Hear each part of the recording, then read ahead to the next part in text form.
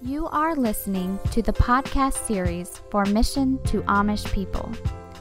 Mission to Amish People is a Christian ministry with a threefold purpose of evangelizing and discipling Amish and former Amish, helping Amish people who leave their communities by helping them transition into the English world, and by presenting the ministry to churches nationwide. You can find out more about Mission to Amish People by going to their website at www.mapministry.org. Today's message is an audio conversation with Jonas Yoder on prison ministry. This is part 2 of 4. So if you have a question or comment for Jonas Yoder, press 5 star. There's some statistics that come from HR Ministries that I'll read to you about prison population. In 1970, fewer than 200,000 Americans were incarcerated. In 1980, 500,000 Americans were incarcerated.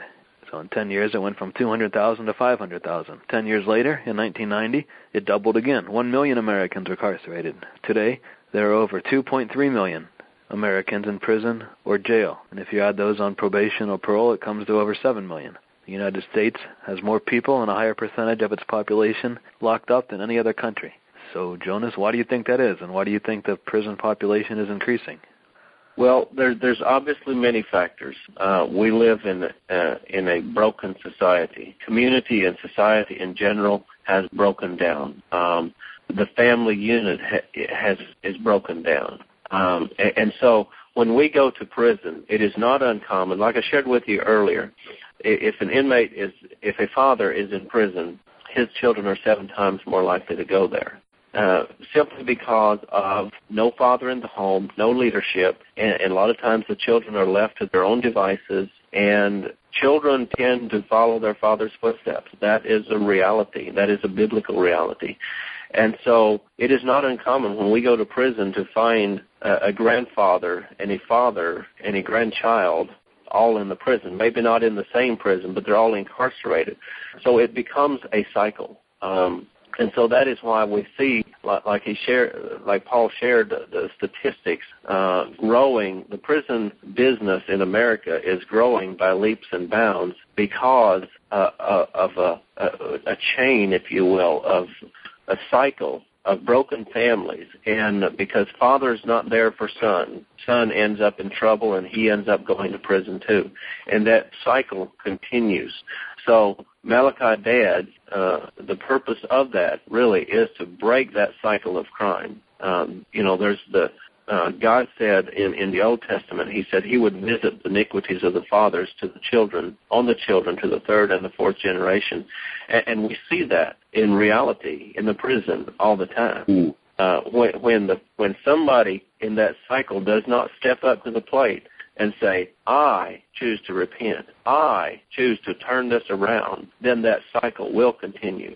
And so that's what the Malachi Dads is. We have a pledge that we recite every class as a group. And in that pledge, we pledge to nurture our children and to break that cycle of crime and to be a Malachi Dad, to rebuild those relationships that have been broken and to bring those ties back together, because hell is real. Hell is real for us if we don't repent. Hell is real for our children if we don't do something for them.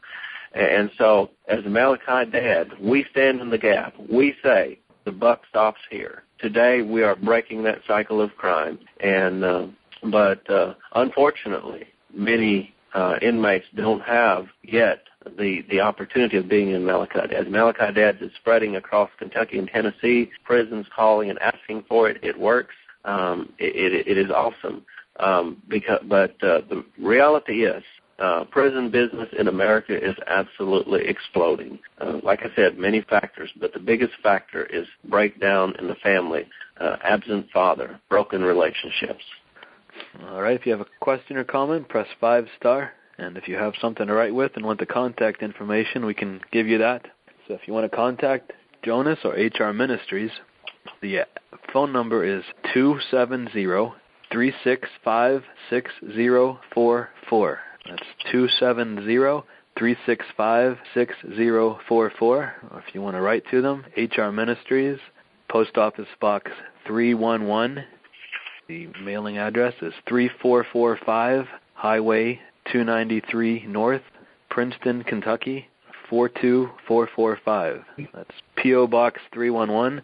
The address 3445 Highway 293 North, Princeton, Kentucky 42445.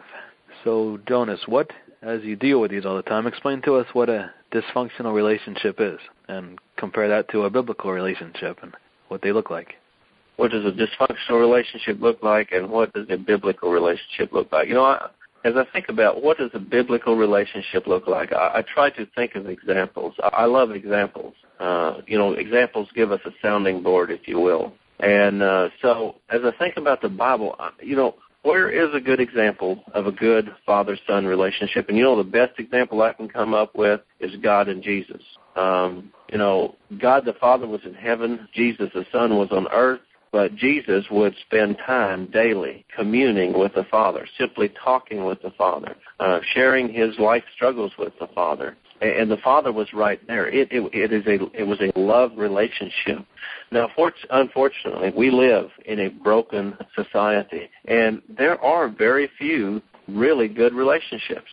They are there if we look for them. But what is a dysfunctional relationship? A dysfunctional relationship is any relationship where love is missing. Love is absolutely essential in any relationship. When love dies out, grows cold, the relationship dies. It becomes dysfunctional, meaning it doesn't work anymore.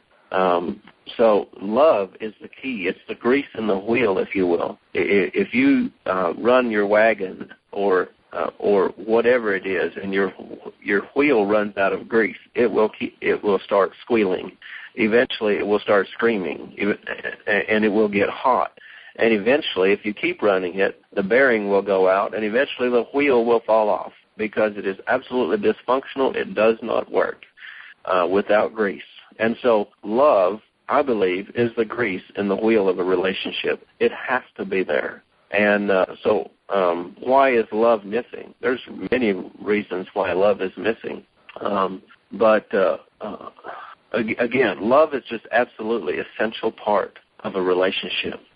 Yeah, and I'd like to just say, Jonas, someone who loves their son or their daughter is going to care about the things that their son and daughter care about, and they're going to get involved in their lives, and they're going to be there for all of their, highlights in life.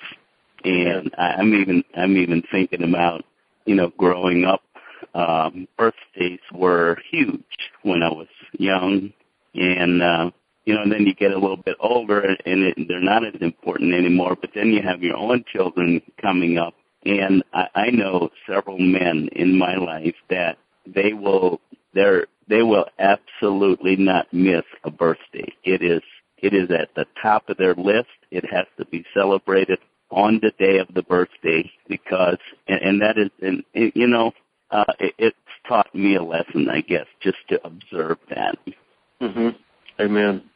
And I think the other thing, too, is, we live in a day where so many couples, things don't go right, and so they turn on each other, and it leads to divorce, and so the children are caught in between, and that is breeding a lot of anger. I sometimes feel like we live in a world that is very, very angry, and a lot of that comes from not having a solid foundation growing up, not having that security in the home, and that leads to doing something with that anger on the inside, and it's coming out in various places. People are using guns and blowing each other up to, just maybe smaller things like stealing and drugs, which leads to even deeper things. And it's just a very angry world that is getting in a lot of trouble, and in the end, they end up in prison. Mm-hmm. Amen. And also I would point out, again, going back to what does a biblical father-son relationship look like, also think of Adam and Eve. God created Adam, put him in the garden, and he would come and walk and talk with Adam in the garden. It was a love relationship. It was a relationship that was blooming. And but the unfortunate thing about it is, sin came into our life through Adam. And because of sin, sin is like a cancer, and it constantly eats on relationships. And today we live in a world of broken lives, all kinds of voices, if you will, in this world, distractions, if you will. There's so many things to get distracted by. And the communication age, the internet age, there are so many things out there that can be good tools, but they become, because of emptiness in people's lives, they become a distraction, and they get in between relationships, and they break relationships apart. Yeah, it doesn't seem like it's too difficult to look around and find children that are affected because of the sins of their parents, bad relationships. It's easy to get mad at the kids or wish they were in jail or something, but it's good to do what you're doing and care about them. Try to break the cycle and get them back to God. Yeah. So you deal with a lot in the prison system, but do you notice these same kind of dysfunctional relationships just in your community and outside of prison?